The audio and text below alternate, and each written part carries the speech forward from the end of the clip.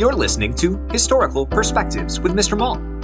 Learn about life by looking at our history. Teachers, for more information about historical perspectives, search Mr. Malt's Marketplace on Teachers Pay Teachers or at mrmaltmarketplace.com. Happy learning!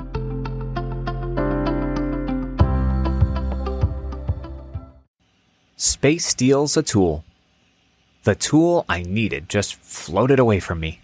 I struggled to hold on to it in the puffy white space gloves. My fingers felt like marshmallows trying to grab smoke. A bolt had loosened on the side of the ship, and I needed to tighten it. Since it was considered an easy fix, I was outside the ship alone. I never thought about losing the tool, but the lack of gravity made it cartwheel away. I watched it travel out of sight and wondered if I'd ruined everything. It was embarrassing to climb back inside. Everyone made me feel better by showing me the extra tools on the space station. The bolt could still be tightened. One of the other astronauts suited up to give it a try, but I begged to have another chance. Everyone looked at each other and agreed to let me try again. But they tied the tool to my glove with a rope just in case. I quietly grabbed extra bolts just in case, too. Now, everyone was watching. They were all supporting me, of course, and hoping I would be successful. We're a team, that's for sure.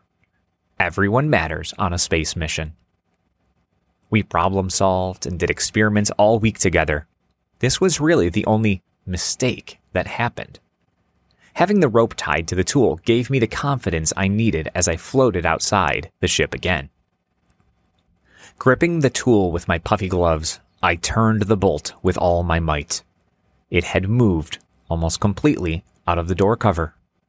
As I proudly gave a thumbs up for coming back in, I saw two other bolts float out of the door into space. So I let Mission Control know I would be a bit longer. Good thing I grabbed extra bolts. I thought I needed them because I might lose the first one. I didn't think of this possibility.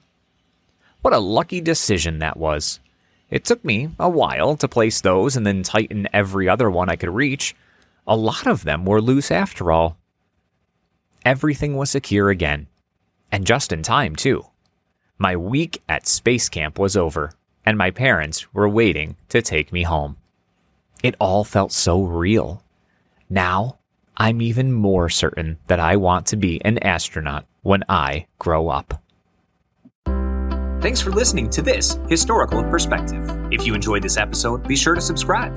Also, search for Historical Perspectives on Teachers Pay Teachers to learn more about other topics, such as the Golden Gate Bridge, Henry Ford, schools in the early 1900s, and so much more. Happy learning!